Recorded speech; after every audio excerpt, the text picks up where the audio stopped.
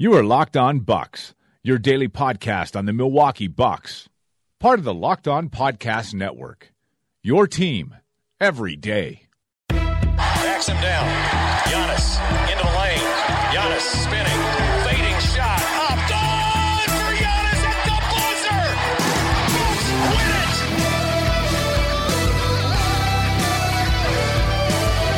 We may be young, but we believe on the future. Bucks win it. We may be young, but we believe on the future. Bucks win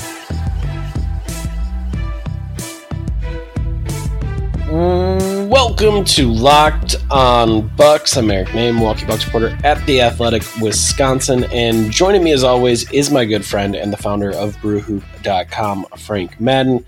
And bringing you today's podcast is Himalaya. You can get Locked On Bucks on the brand new podcast app Himalaya, as well as Google Podcast, Apple Podcast, Spotify. And when you get in your car, tell your smart device to play podcast Locked On Bucks. Frank, how are you?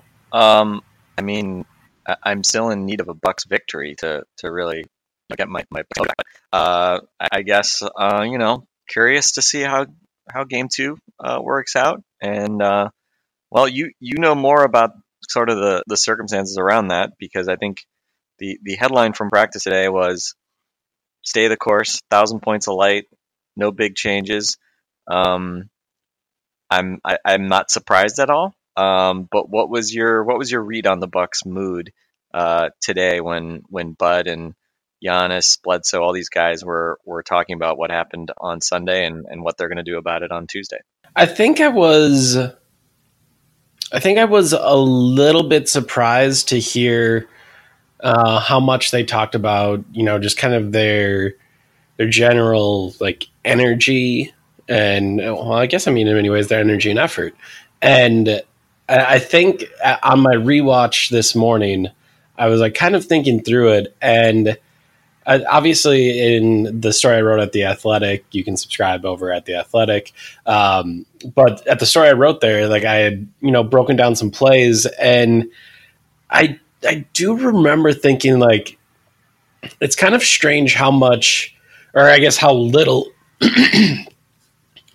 it's kind of strange how much, how little urgency the Bucks were cutting to places, and how little, how little effort they were really putting into getting the ball up the floor really quickly. And there was just a couple sequences where Bledsoe would dribble it up, and the Bucks have been so good about this all year. And, they'd be entering an offensive set at 18 seconds on the shot clock. And it was just what are you doing? Not that it's the easiest thing to create pace when the other team is making a lot of shots. Obviously, that makes it more difficult. But it was just why are you guys playing like that? So I guess I was, a little bit surprised to hear it during all of their conversations, but when I watched it again, I don't know that I'm all that shocked that they feel that way. I think that, there is a lot of thought being put into, exactly how Giannis is going to attack this defense. And, I think there's a lot of thought being put into, just how they get through all of this with, the idea of you're probably just gonna have to shoot through it offensively if you really want to be better on that end. And I maybe shocked-ish about how little conversation there was about the defensive side of the ball. And again, this isn't speaking from playoff series past. You're not going to sit here and tell me and the rest of the media that, hey, on Al Horford pick and pops, we are going to veer or late switch, or we're just going to switch everything now 1 through 4.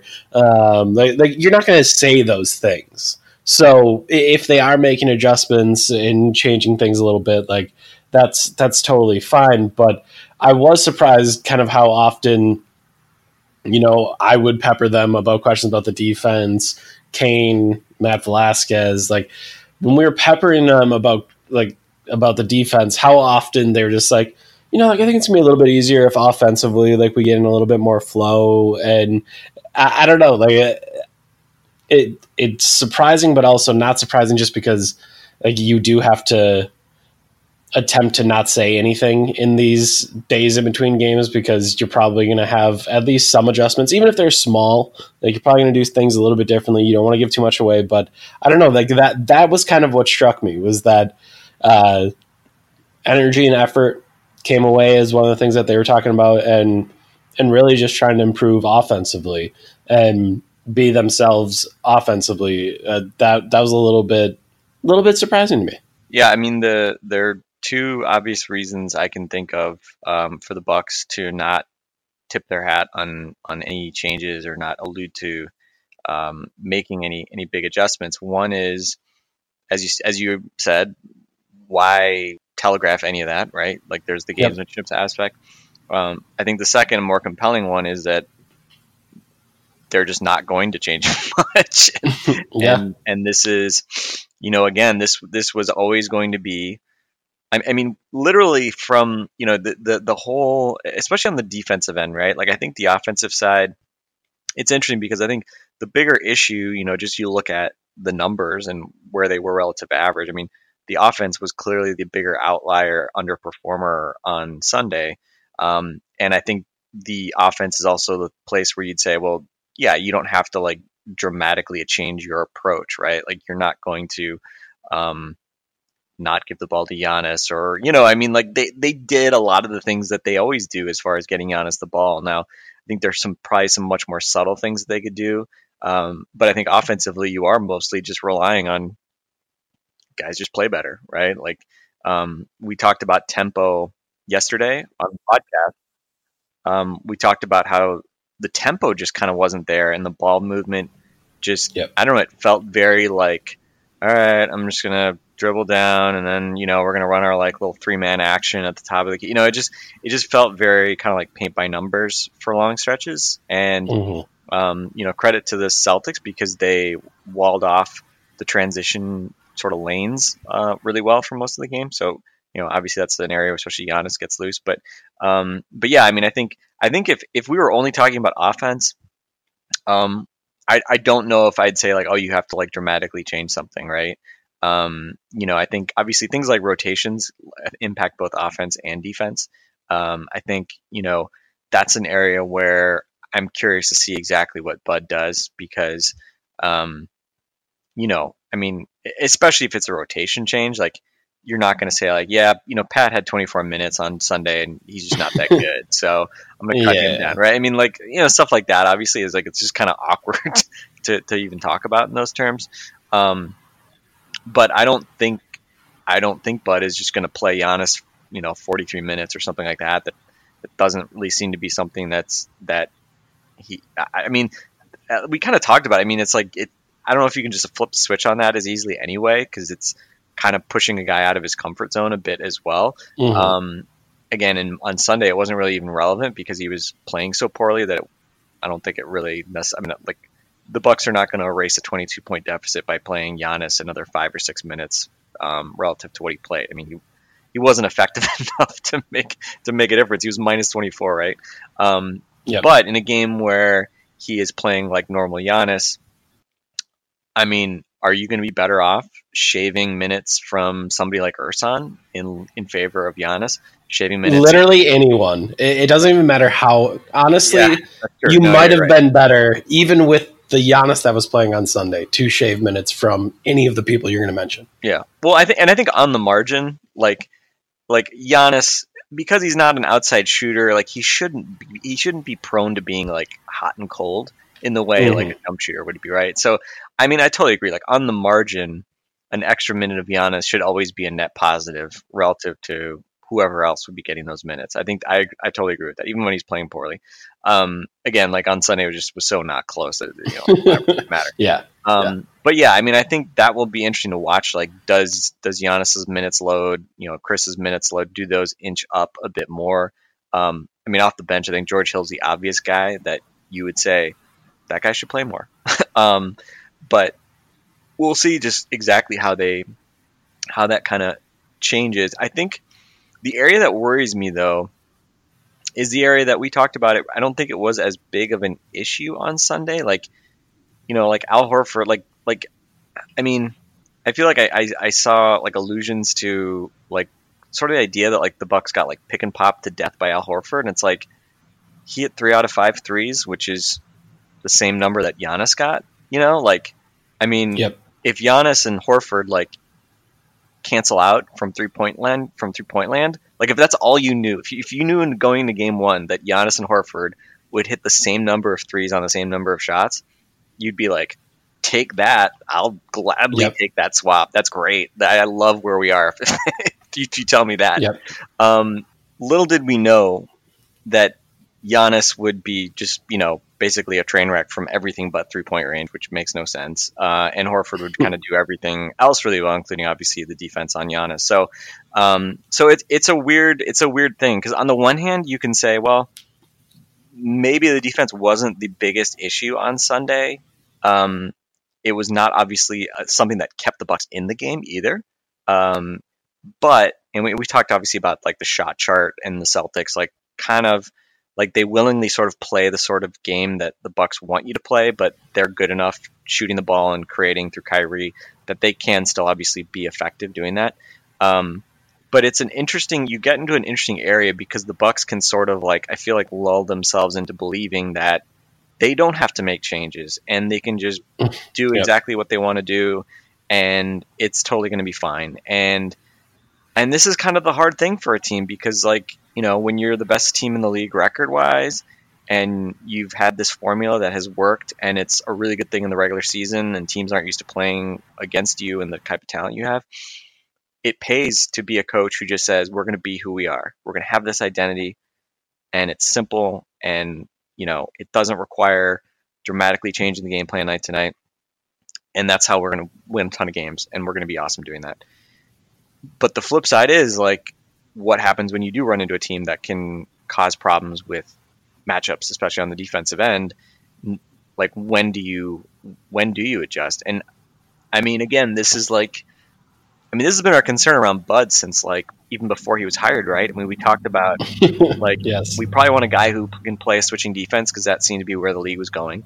Now, I think this was a great comeback year for, obviously, more traditional defenses, Brook Lopez and the Bucks being kind of like the poster children for that. Rudy Gobert and the Jazz finished second behind the Bucks, doing obviously some similar things in that regard. But the Jazz got crushed in the first round. The Bucks here are obviously trying to avoid, getting run over by, a team that can exploit their weaknesses in the second round. So I don't know. I mean, I will say this, like, I don't foresee, I don't foresee Bud, just knowing what you know about him, changing things up in a way that is going to be preemptive. And so it scares me because I think if he does make a change, it's going to be reactive. That's always when the Bucks went to their switching defense. It was never because, it's looking okay, but they could be better, and we think we have an advantage doing this. It was always like a desperation thing, it felt like, in like a third quarter when they were losing. And so I don't know. I mean, again, like, it's the storyline that's going to write itself if the Bucks lose, and it's frustrating because, like, we can kind of potentially see it coming, and you just have to hope that, the Bucks are good enough, talented enough that they can kind of overcome their predictability, And again, there's reasons for predictability. It's because you get really good at doing something. But in the playoffs, again, like, you're not playing an 82 game sample against 29 different other teams in the league.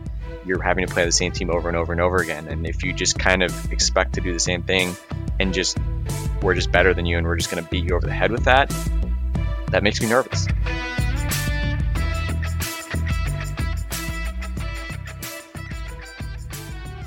It's funny. I was talking to Paul Flannery, one of your SB Nation boys.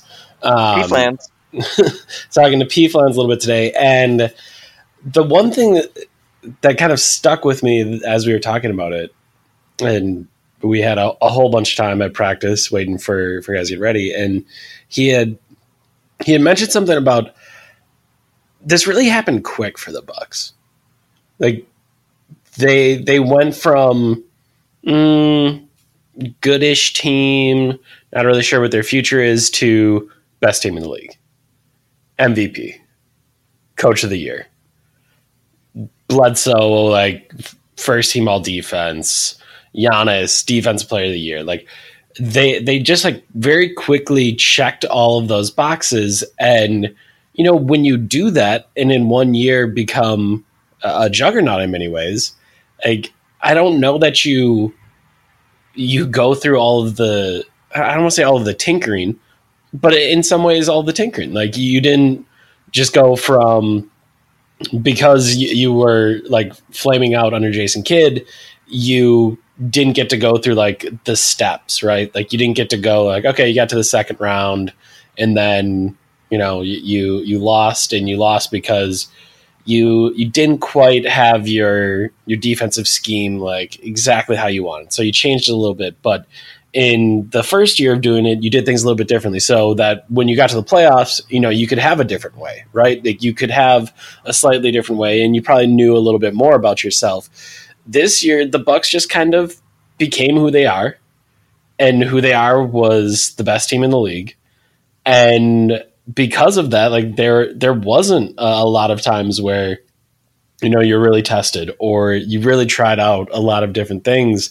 And it just kind of leads to, like you said, this very predictable spot, right? Like I think throughout the entire season, we kind of believed that this was going to occur. And I think every time during the season, we were watching the Bucks and saw a pick and pop big, like we knew that, hey, playoff time. Like this is something that matters. Like this game matters because, you know, we're going to have to see how the Bucks adjust to this, and we're going to have to see how the Bucks play against this. And I just think it's kind of this. I don't know.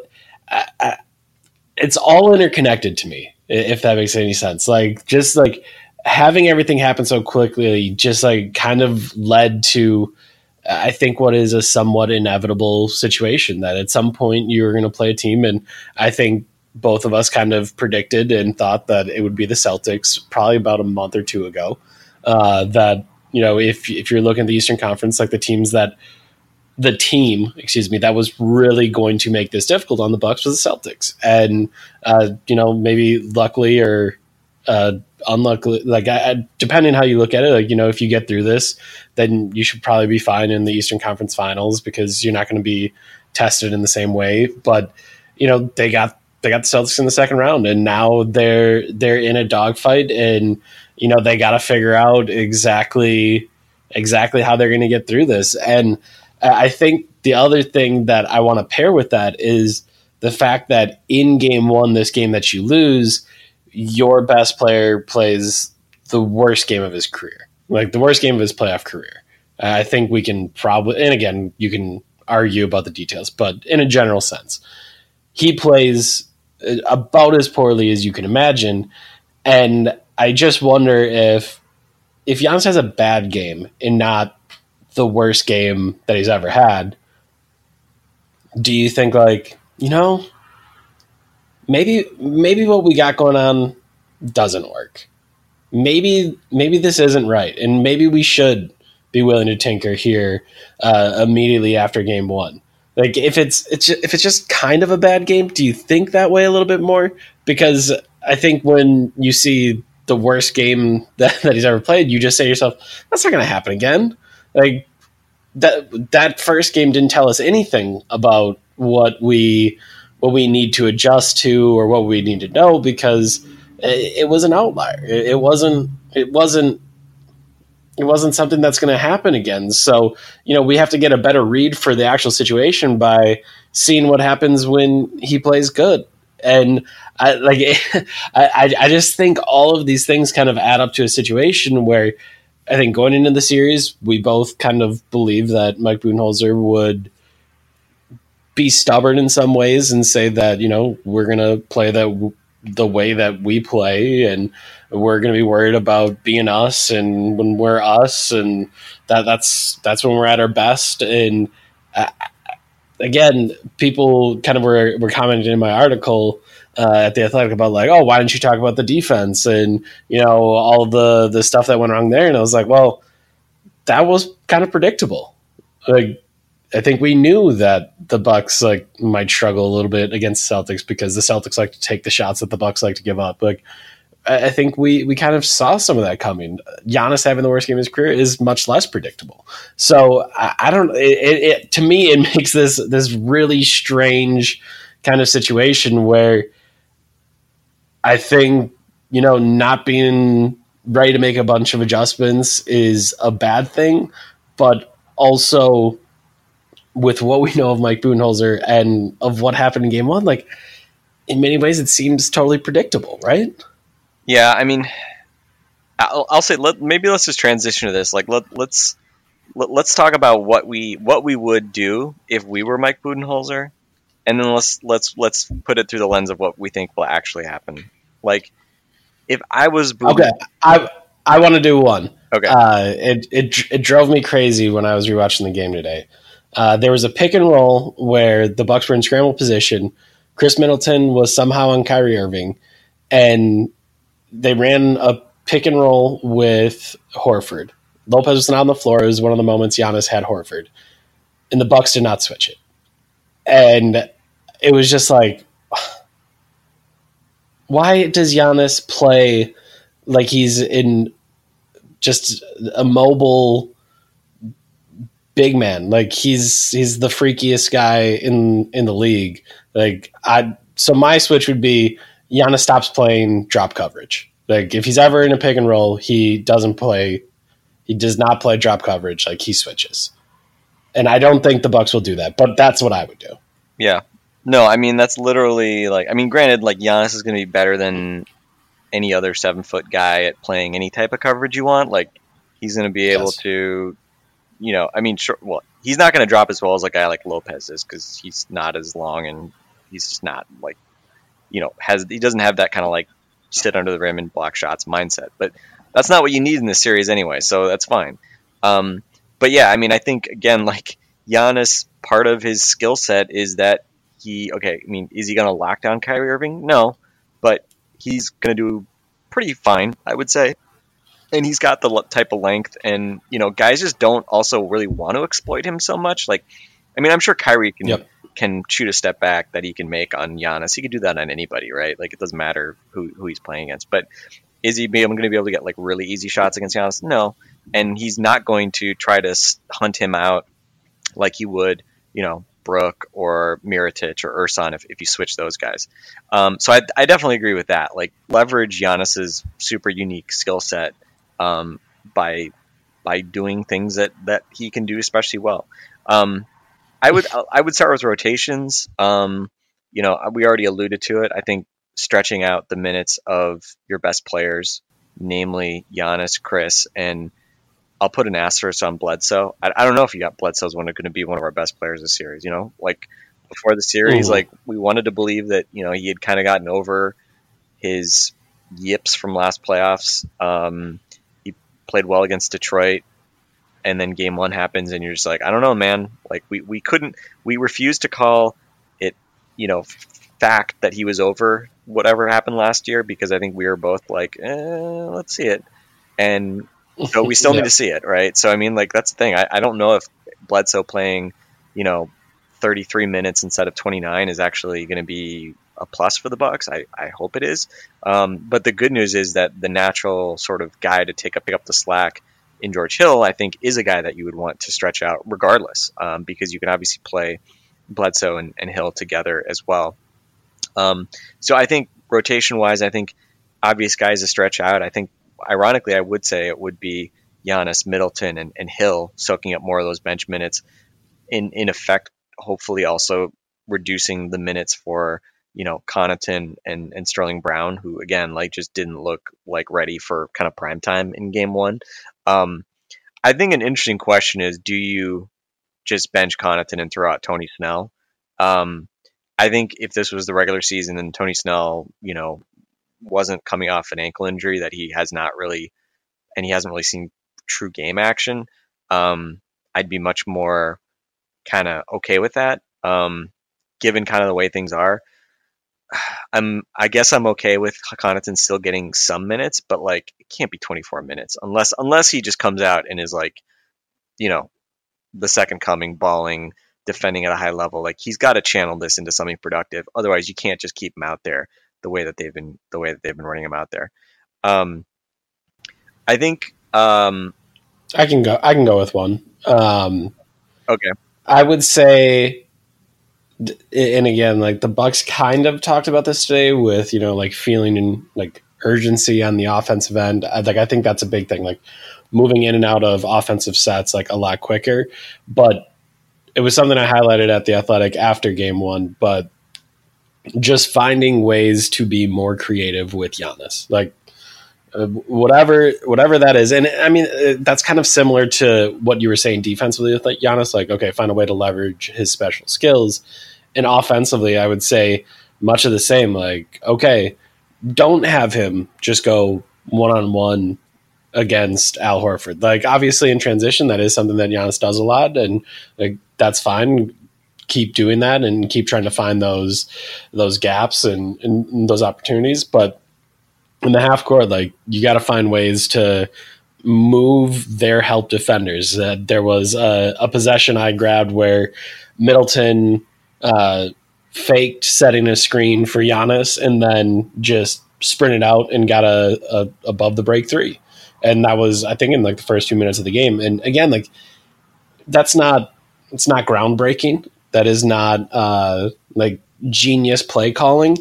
It just changes the look of what Giannis is going to see. Like if you do that and Chris sprints to the 3-point line, all of a sudden Jaylen Brown isn't one of those help defenders, isn't in one of those spots where Giannis is trying to attack. Like that just kind of helps, because there was this I'm curious what you think about this. I read a couple places today that Al Horford is so special defensively because, he's able to guard Giannis one-on-one with not very much help a lot of the time. And I was just like, I don't know that I ever feel that way watching the Celtics play against the Bucks. Like, I felt like throughout the day yesterday, there was two helpers, one on Horford's left and one on Horford's right, every time Giannis touched the ball. What do you think about that? Like, just the idea that like Horford's so special that like he doesn't need help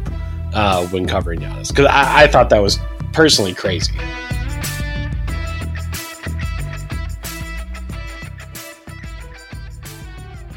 Yeah, I mean, the Celtics have historically not really been able to stop Giannis effectively. I mean, Giannis scored 30 plus, in each of the games this year. He, whatever he averaged 25, 26 a game on high efficiency in the playoffs last year. I mean, if it was easy to just stick a guy, whether it's Horford or Semi Ojeleye, on Giannis, you would do that. And I think the wrinkle that the Bucks saw in game one that they didn't see really in the other games as much was it was Horford named, it was Horford for one, and then Horford with a ton of help for two. Because, I mean, we've seen Horford just get worn out, like with Giannis driving at him at full speed and Al just not quite being able to keep up, right? And again, it's not a slight to Horford, because he also had some terrific kind of individual defensive plays, including that, that kind of volleyball spike that he had on Giannis, which was sort of like, if the Bucks lose this series, that's going to be like the resounding like replay of this series, right? That the Jaylen Brown dunk on Giannis, which was kind of, like a late Giannis help play. So, I mean, not like, Giannis was standing there and they just went at the apex and got dunked on, and he got dunked on. But yeah, I mean, I think, again, if they're going to put Horford on an island, I think you feel better. That said, like just posting up Giannis on Al Horford, that's not easy because Al Horford's strong. I think you're better off being able to face up and attack from, a coming at him type perspective. And again, just trying to play the angles and everything. So I think you have to show, offensively, I think you have to show different looks to them. I think you have to move Giannis around, use screening actions, try to get different guys guarding Giannis other than Horford. And if, assuming Baines plays, because obviously I think just those guys' size and the way where they were playing him made it hard. But I think also, I know the Bucks don't like pick and rolls with Giannis, like as the ball handler, like that's largely it largely kind of defeats the idea of Giannis attacking, right? Like if you bring the extra helper, like you've brought someone else to get in the way. But I'm curious, like if you run a bunch of Middleton Giannis pick and rolls, like do the Celtics switch it? Like what happens?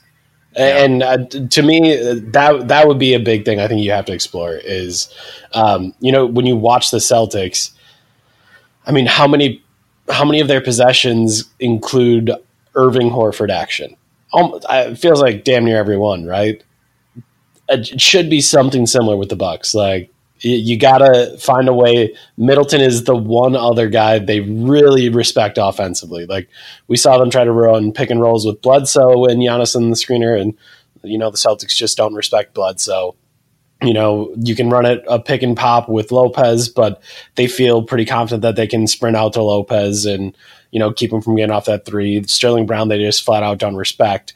So, like, you got to find ways to, kind of change the coverage. And I think you got to find ways to use those two together as much as possible. And the Bucks have done that more this year with those two than Jason did in the past. But I think you gotta find ways. And again, if the Celtics are going to switch so much, like maybe you do actually set a pick and roll screen for Giannis and have him as the ball handler in those situations. But yes, any variety of ways that you can find to get Giannis different looks and change the way that the Celtics can defend him, I think is just huge.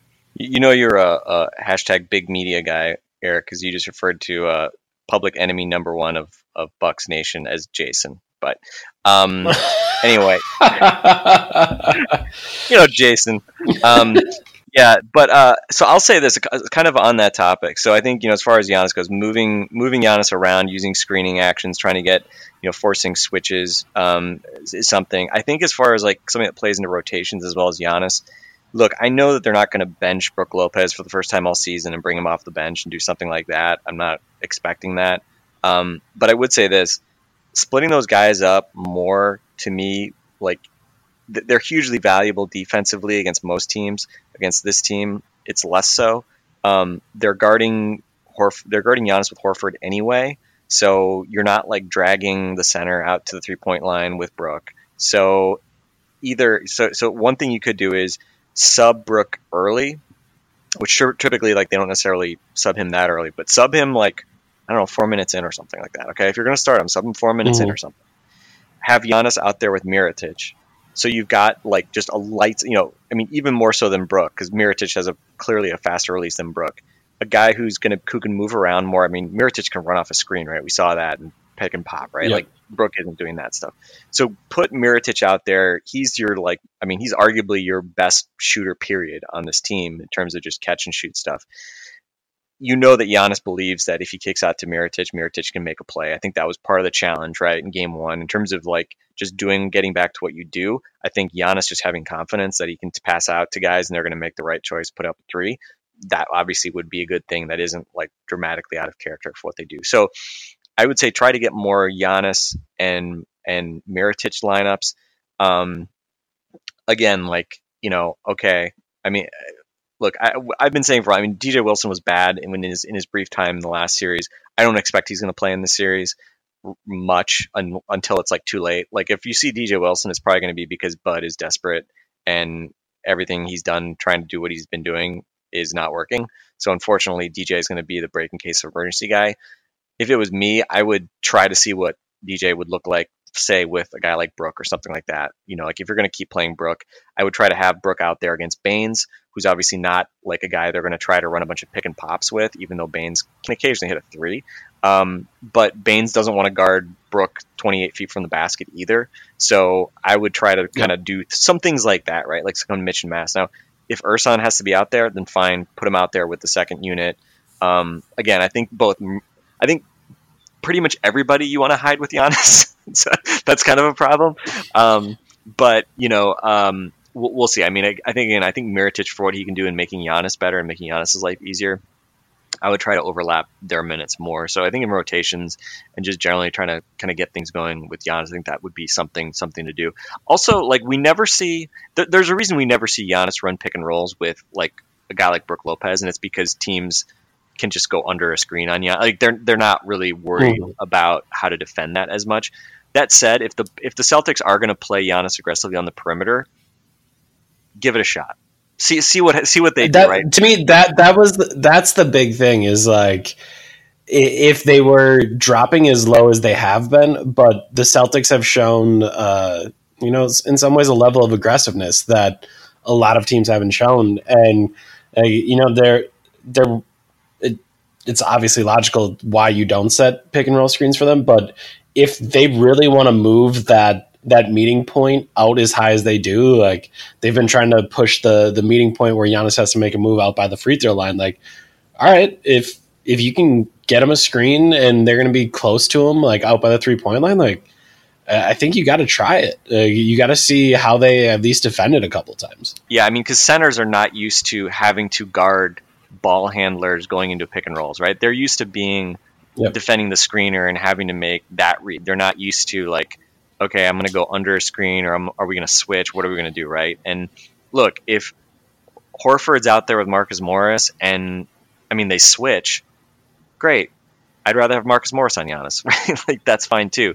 Now, part of the problem is that at Giannis, relative to most guys, because he's not a threat to shoot a jump shot, he's much easier to just basically you just hedge hard against him and then you can recover typically, which happens so much when the Bucks try to run their inverted screen and rolls, which typically are the only types of pick and rolls he really runs is with the opposing point guard, basically Bledsoe or George Hill, like trying to really like basically set a screen essentially like in the like lane basically or like near the free throw line, right? When guys are sunk down and really just trying to kind of pick a side and sometimes they kind of flip the screens and just sort of like try to throw the defense off into, so they're not kind of the way they're used to playing. But yeah, I mean, I think that's, again, these aren't like, a lot of this stuff isn't like, they're not like huge tweaks. Like it's not like, you'd look at these and say like, oh, that's so fundamentally different, to do some of the things we're talking about. Yeah. I think defensively though, yeah, I mean, like you don't have to just go into a switch everything mode immediately, but I think if you move your rotations around a little bit, like if you stagger Lopez, so he's going more against Baines, less against Horford, you have Giannis out there against Horford, you have Giannis switching those pick and rolls like you were alluding to. I mean, it just like, why, like I get it. The Bucks kind of had to wait for the Celtics to kind of make their adjustments. Literally you didn't know exactly who they were going to start going into game one. But now we've seen those adjustments. Yep. Like if you're not countering those in some ways, even if small, then again, like what are you doing? Yeah, I mean, like, but you're gonna get roasted if and when the Bucks lose this series, and you're gonna deserve it, right? And I get it. Like you want to project confidence to your team and not just say, "Oh crap, guys, we got to change everything," right? Like we went, especially for a team that hasn't done it before, like. Right. This is like their first time, so you do have to project that confidence. Like that, so I do get it. Like, and I do think that's why we kind of saw this coming. But yeah, like the first punch has been thrown. You got to counter it. Yeah, exactly. All right, is that it? All right, I think that's it. Watch a basketball game. Okay. I'd be happy to watch a basketball game and actually get back into it. So that's gonna be it for us for today on Locked On Bucks. Remember, you can get the show every day by subscribing to Locked On Bucks on the new Himalaya podcast app. In an ever-expanding podcast world, you need Himalaya and their personally curated playlists and new features every day. Download Himalaya at your app store and subscribe to Locked On Bucks. You can subscribe to the show as well on Apple Podcasts, Google Podcasts, and Spotify. And when you get in your car, tell your smart device to play podcast Locked On Bucks. For Frank Madden, I'm Eric Name. This has been Locked On Bucks. We'll talk to you guys tomorrow.